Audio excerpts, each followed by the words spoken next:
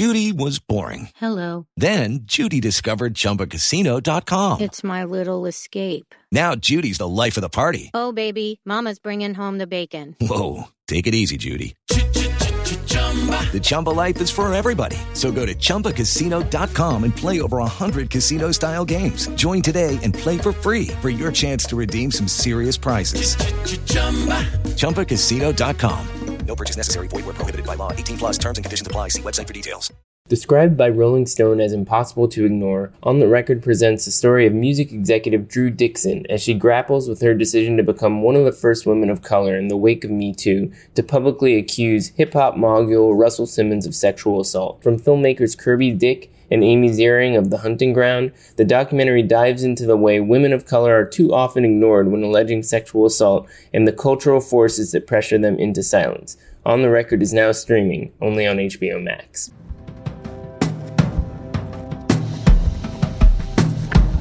Welcome to Screen Talk, IndieWire's weekly movie podcast. I'm Eric Cohn, the executive editor and chief critic, joined as always by Ann Thompson, our editor-at-large. We've got a lot to talk about this week with the Toronto and Venice lineups, new updates to the theatrical window situation, and updates as well for Unhinged and Tenet. But before we get into all that, for those who are watching the video version of this podcast, I just want to acknowledge that I've made it to Toronto, as you can see from my virtual Zoom background. Yeah. And you're somehow still in LA. I got across that border. They're not opening apparently until the end of August. In Toronto, you can't go. They're not opening until the end of August, and then they're quarantining you if you do go. Yeah, I think it's going to be a bit tough. But I have to say, with 50 borders are closed.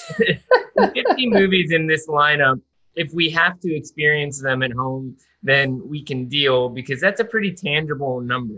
Usually at Toronto, it's like 300 plus movies, and you're running around, you're actually juggling virtual screener links and trying to go to screenings that you can't replicate that way. And this sounds at least more tangible. And I think all things considered, when you look at this lineup, and I'll be curious to know what you make of it, because we worked together on a story about this.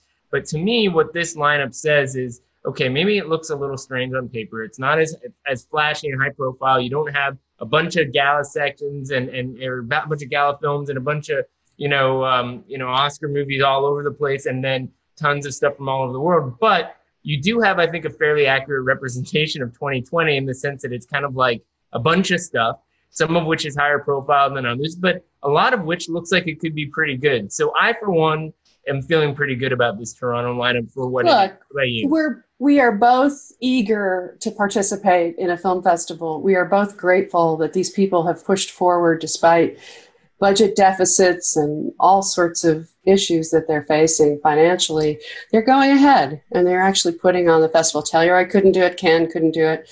Venice is doing it, and so is Toronto. And so these are going to be very different experiences, because Venice has said, I spoke to Alberto Barbera this week, that they're just not even going to try to have a real virtual event because it's just too difficult. Producers and sales agents don't want that.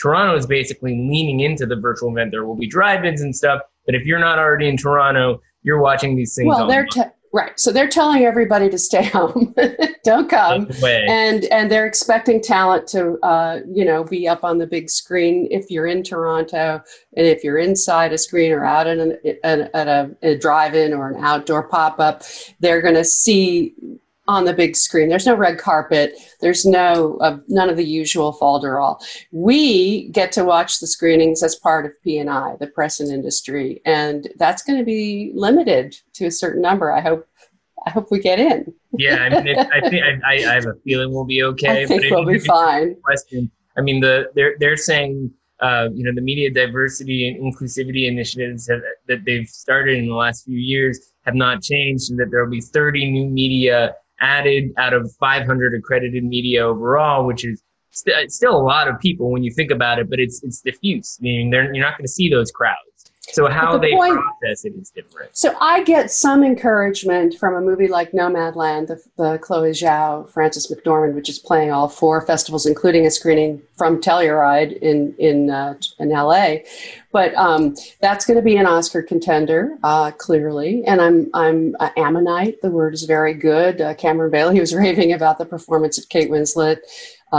in that gay romance. There are a few things, a lot of very starry-looking documentaries. Can't wait to see the opening night movie, Spike Lee's David Byrne film of his Broadway show. Cannot wait to see that. Yeah, I couldn't get tickets. So HBO, so we can see that ahead of time.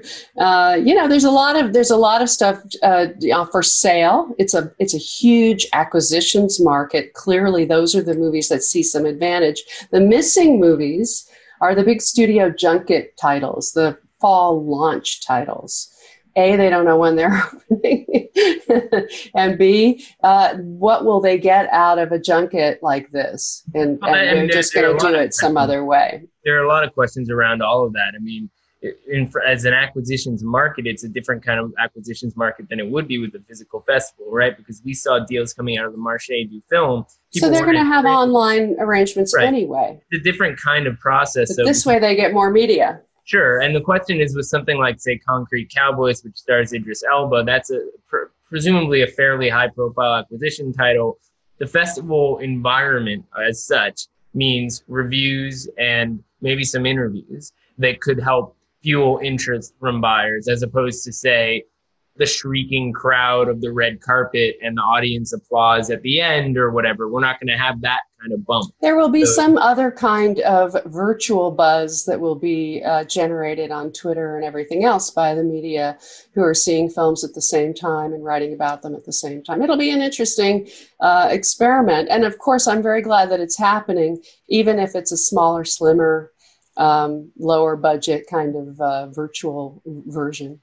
And I'm also really happy about the range of films that we might have an excuse to talk about in a different light this year. I mean, look, I can understand the challenges facing award season from an infrastructure standpoint. We benefit from that. The industry as a whole benefits from Oscar season, and that's something I think that needs to survive in its own kind of way. And there's an entire ecosystem around it, and that's part of what they were saying, is that they were trying to support the ecosystem. And I think the whole ecosystem. But if films like Nomadland and Ammonite, those are movies that are Oscar contenders that also need that kind of festival boost, as opposed to, say, the David Fincher movie from Netflix. Like, Netflix has that covered. They really don't need this kind of system, especially. Well, they made it clear they're not participating in they made it clear a while ago. And they don't so need New York is still to come. I'm very curious. I mean, Nomadland will be a centerpiece there. I'm curious to see. They're going to have to announce an opening night, when they're going to be, I want to see what happens. Do it. Yeah. But I mean, I think we're going to see a lot of overlap. Now that we have TIFF and Venice, you can see some overlap there. And what's kind of interesting about that is, not beyond the nomad land of it all, there are a couple films that have come up a few times already. I mean, one movie that to me would have been an obvious kind of TIFF platform title is Chaitanya Tamhane's film, The Disciple. He made a film called Court. It was a sort of a very well-received debut feature just a couple years ago. And that's playing Venice also. Yeah, it's an Indian film in Venice, and Alfonso Cuarón is a producer on it. And it doesn't sound like a movie that will be, necessarily a hot sales title, but I think that for those of us who are excited to just see something that's really new and different, and we haven't had a big international festival, that's the kind of thing we're excited about, as is a new Gianfranco Rossi film, Noturno, which is also in both lineups and presumably follow up to Fire at Sea, which I loved. Yeah, great filmmaker there. And it's nice to see that there are films that might have gotten a different kind of bump earlier in the year from the festival circuit, finding their way back into that Yeah, there's some titles that were supposed to be at Tribeca and so forth. I'm looking forward to the Werner Herzog Meteor Encounter movie. Again with Clive Oppenheimer. Yeah, that's going to be on Apple. That's been picked up. But there are a lot of other ones for sale. Yeah. And then you have something like Shiva Baby, which apparently is a comedy about a Shiva, because why not? Which was a South by movie and sounds like a South by movie. But sometimes those kinds of films can find their way in a Toronto, in a smaller Toronto, perhaps a smaller film gets a chance to stand out. And then you have something like Regina King's one. That sounds good. Yeah, her directorial debut. And Leslie Odom Jr.'s in it. I spoke to him for Hamilton, and he seemed really high on that experience. Aldous Hodge. Yeah, and Aldous Hodge. Yeah, it's a great cast.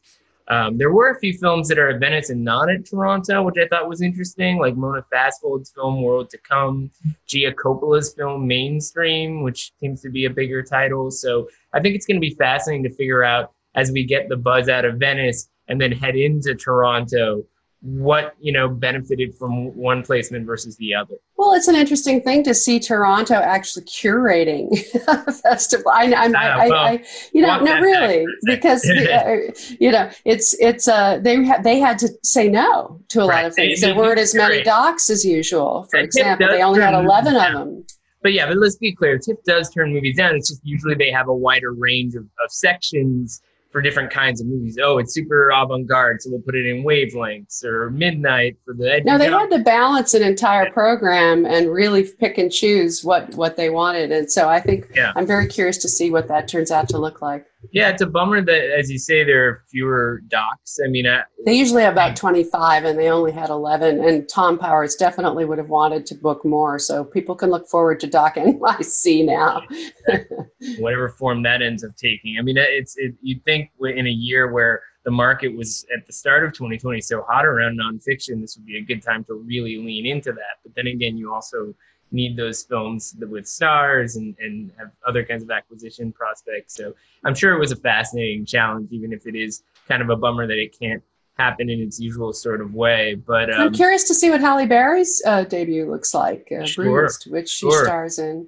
She plays an MMA fighter making a comeback. Just if it delivers on what it looks like on paper, I'm okay with that. It will be interesting to see how the concept of the festival unfolds this year. I mean, TIFF doesn't have to cancel now. No matter what happens, and hopefully nothing changes in a dramatic way, but we have a lineup of films that seem to be okay with the virtual festival concept as the primary way in which most people experience these movies. Cannes, I think, did something smart because it couldn't go virtual and the decision was made not to go virtual, to create a selection that could travel around. Some of those films are in TIFF and other festivals. Like Ammonite. That was an interesting solution, and I think Falling, the Viggo Mortensen that was at Sundance. Sure. And earlier this year, I think it was just too hard to conceive of a major festival making this kind of jump.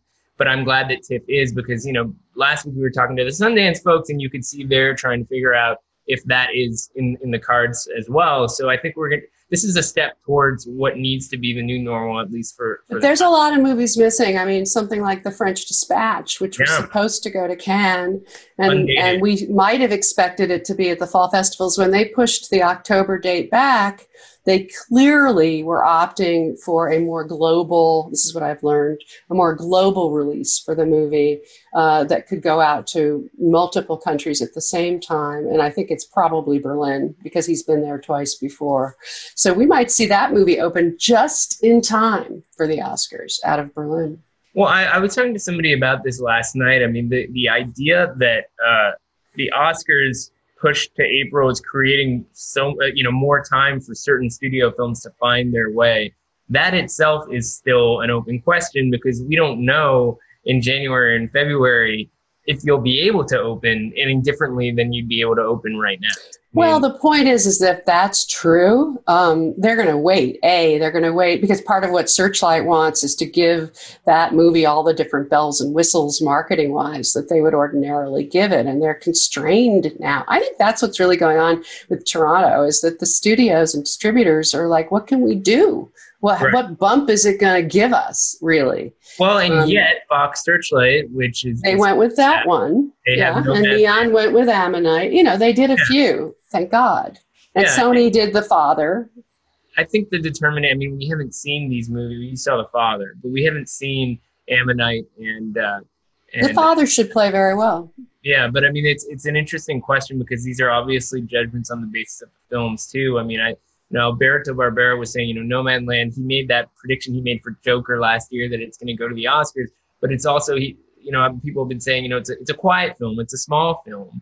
And like Moonlight launching at Telluride and TIFF or whatever, there are certain kinds of films that really do need that kind of platform. And so it's interesting to see how the studios are determining when they can do this here. Well, just as Solstice making the decision to throw Unhinged out at the beginning of this whole theatrical season, whatever it turns out to be at the end of August.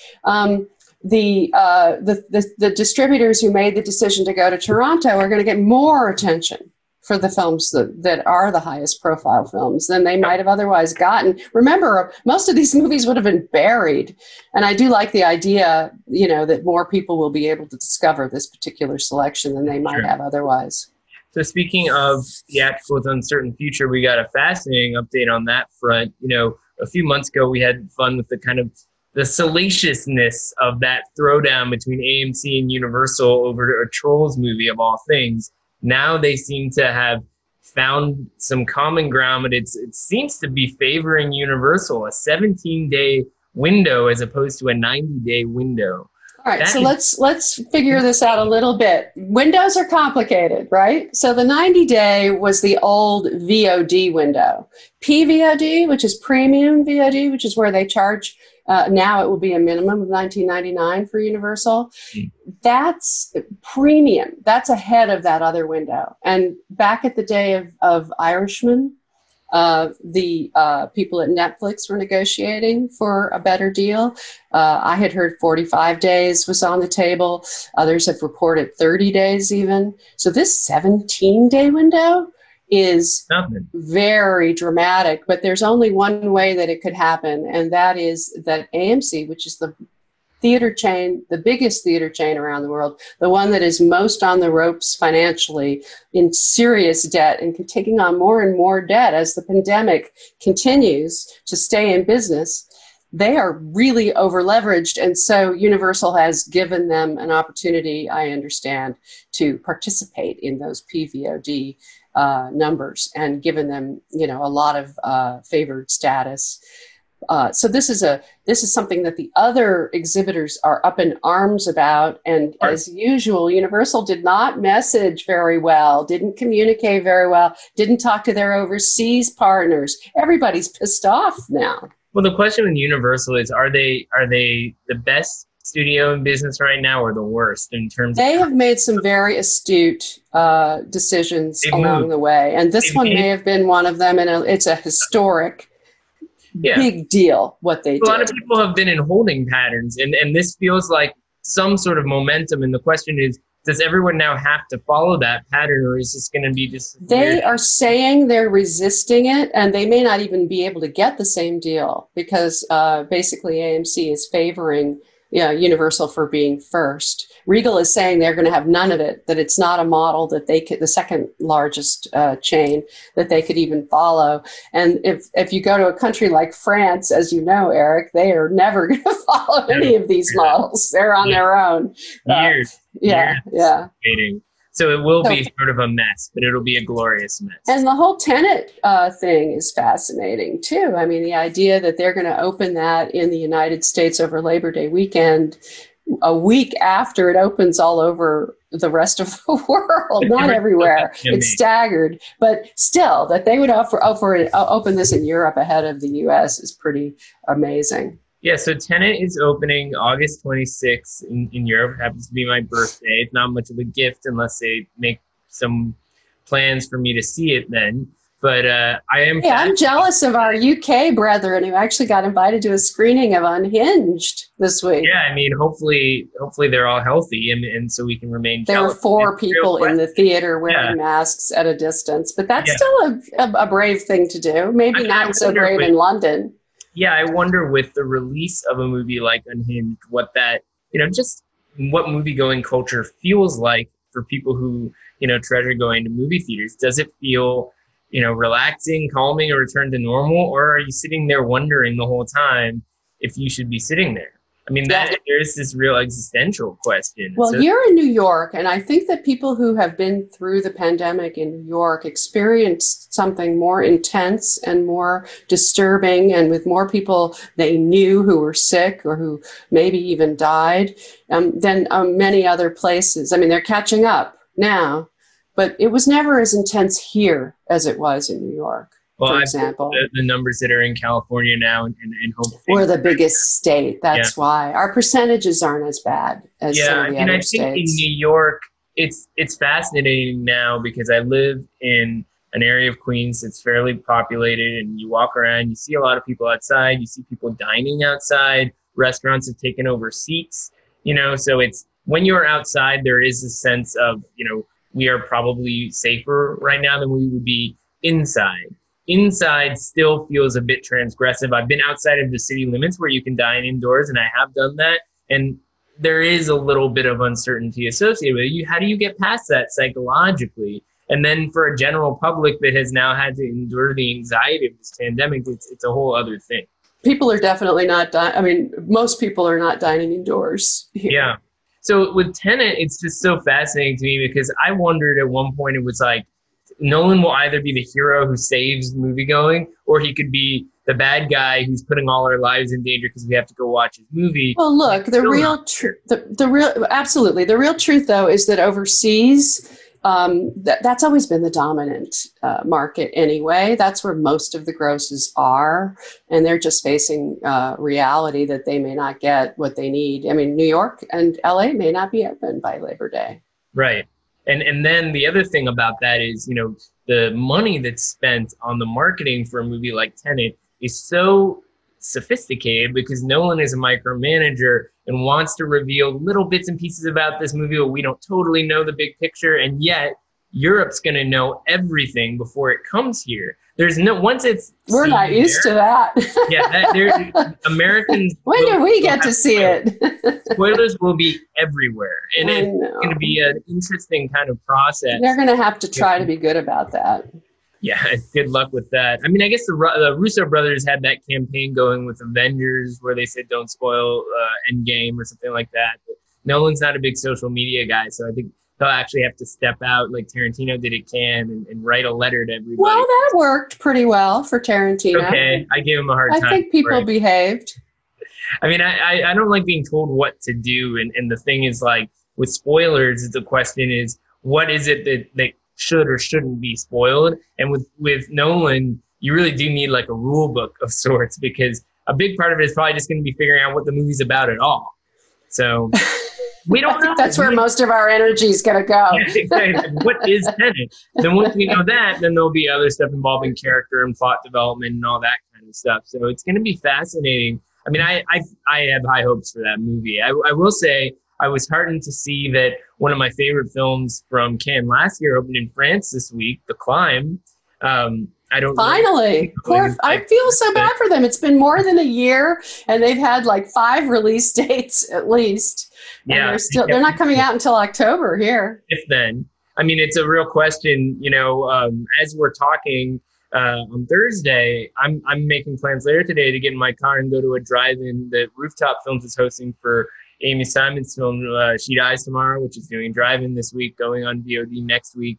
And I think it's pretty cool. Like if you live near a drive-in, a movie-going experience is available to you. And the question is, can movie-going for these kinds of films and the limitations we have right now still give us some exhibition delights? I mean, like... I enjoyed going to see Fatima at the drive-in. That was the pop-up theater. Yeah. I mean, it requires more work is the thing. It's a different kind of experience for us right now. And in other parts of the world, they're starting to get a taste of what it's like to have film-going culture back. And we have to kind of do some somersaults. It's a little bit like going to, it's a little bit like watching a movie on an airplane in the sense that the screen is far away, the sound isn't as good, but you do get the sense of other people around you, which is really nice. I like that. And you can't interface in quite the same way. No. You hear laughter or whatever if you roll your window down maybe, but for screening, we can't go to premieres. We can't see our peers. And they honked. They honked instead of applauding. That was then they had all the usual preamble up on the screen, Right. But I'd go back. Was there a Q&A at your screening for Fatima? So my understanding is the film I'm going to, there will be a pre-recorded Q&A, which is an interesting choice. That's going to be the new thing, I think, and it could be innovative. Oh, by the way, one of the things that I like about the new theater paradigm is the idea that if it works well and the there's a little bit less risk of having to put movies in theaters for months at a time. That you could have the studios be a little bit more willing to take risks on more movies, a wider range of movies, knowing that they could take them to PVOD right away. Well, and I think that could help a lot. What you're saying there, it almost sounds like the early 70s or something, at least the lore attached to that moment, the idea that, you can just think of all the good screenplays that have been written during the pandemic. We could have a real, these are my fantasies. I'm not saying they'll become real, but there's room for innovation and change in the exhibition world now that is exciting to me. Yeah, and I think, look, a lot of people are out of work. A lot of productions are still in limbo, but if people are willing to look at it as an opportunity and they have the luxury of still, being employed in some fashion, you can't just sit there and wait for things to change. I hope that some of the distributors that haven't yet embraced different approaches, that are still just sort of holding on to their stuff. And it's on the table now. Yeah, they really need to. There are negotiations now. Yeah, and I think we would learn a lot from looking at deals that are taking place, and how theatrical is being written into them and so forth. I assume there's an evolution in thinking all across the board, but it should be fascinating to see what happens in the fall festivals as these are screened and so forth. So next week, I'm not exactly sure where we're going to be at. We'll be coming to the last sort of piece of the summer movie season of sorts. So I'm sure we'll have some movies to talk about. We've had a summer movie season. It hasn't been a traditional one, but there are still some films coming out worth talking about. So I'm sure we'll dig through some. I've been catching up. I saw Kajillionaire, which the trailer broke today. The Miranda July movie with Evan Rachel Wood and Deborah Winger and Richard Jenkins. Hugely entertaining, I have to say. One of my favorite of the movies I saw at Sundance. Highly recommended. July. If that's the standard bearer for a summer movie, I'm all for it. That's the other thing. You pick out a lot of the excess MCU stuff, and we end up talking about the same kind of movies we like talking about anyway. So in any case, next week I'll find you and we'll talk about whatever we need to talk about then. Have a great weekend. Bye. Bye, Eric.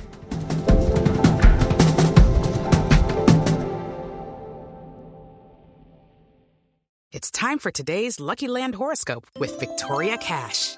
Life's gotten mundane, so shake up the daily routine and be adventurous with a trip to Lucky Land. You know what they say. Your chance to win starts with a spin.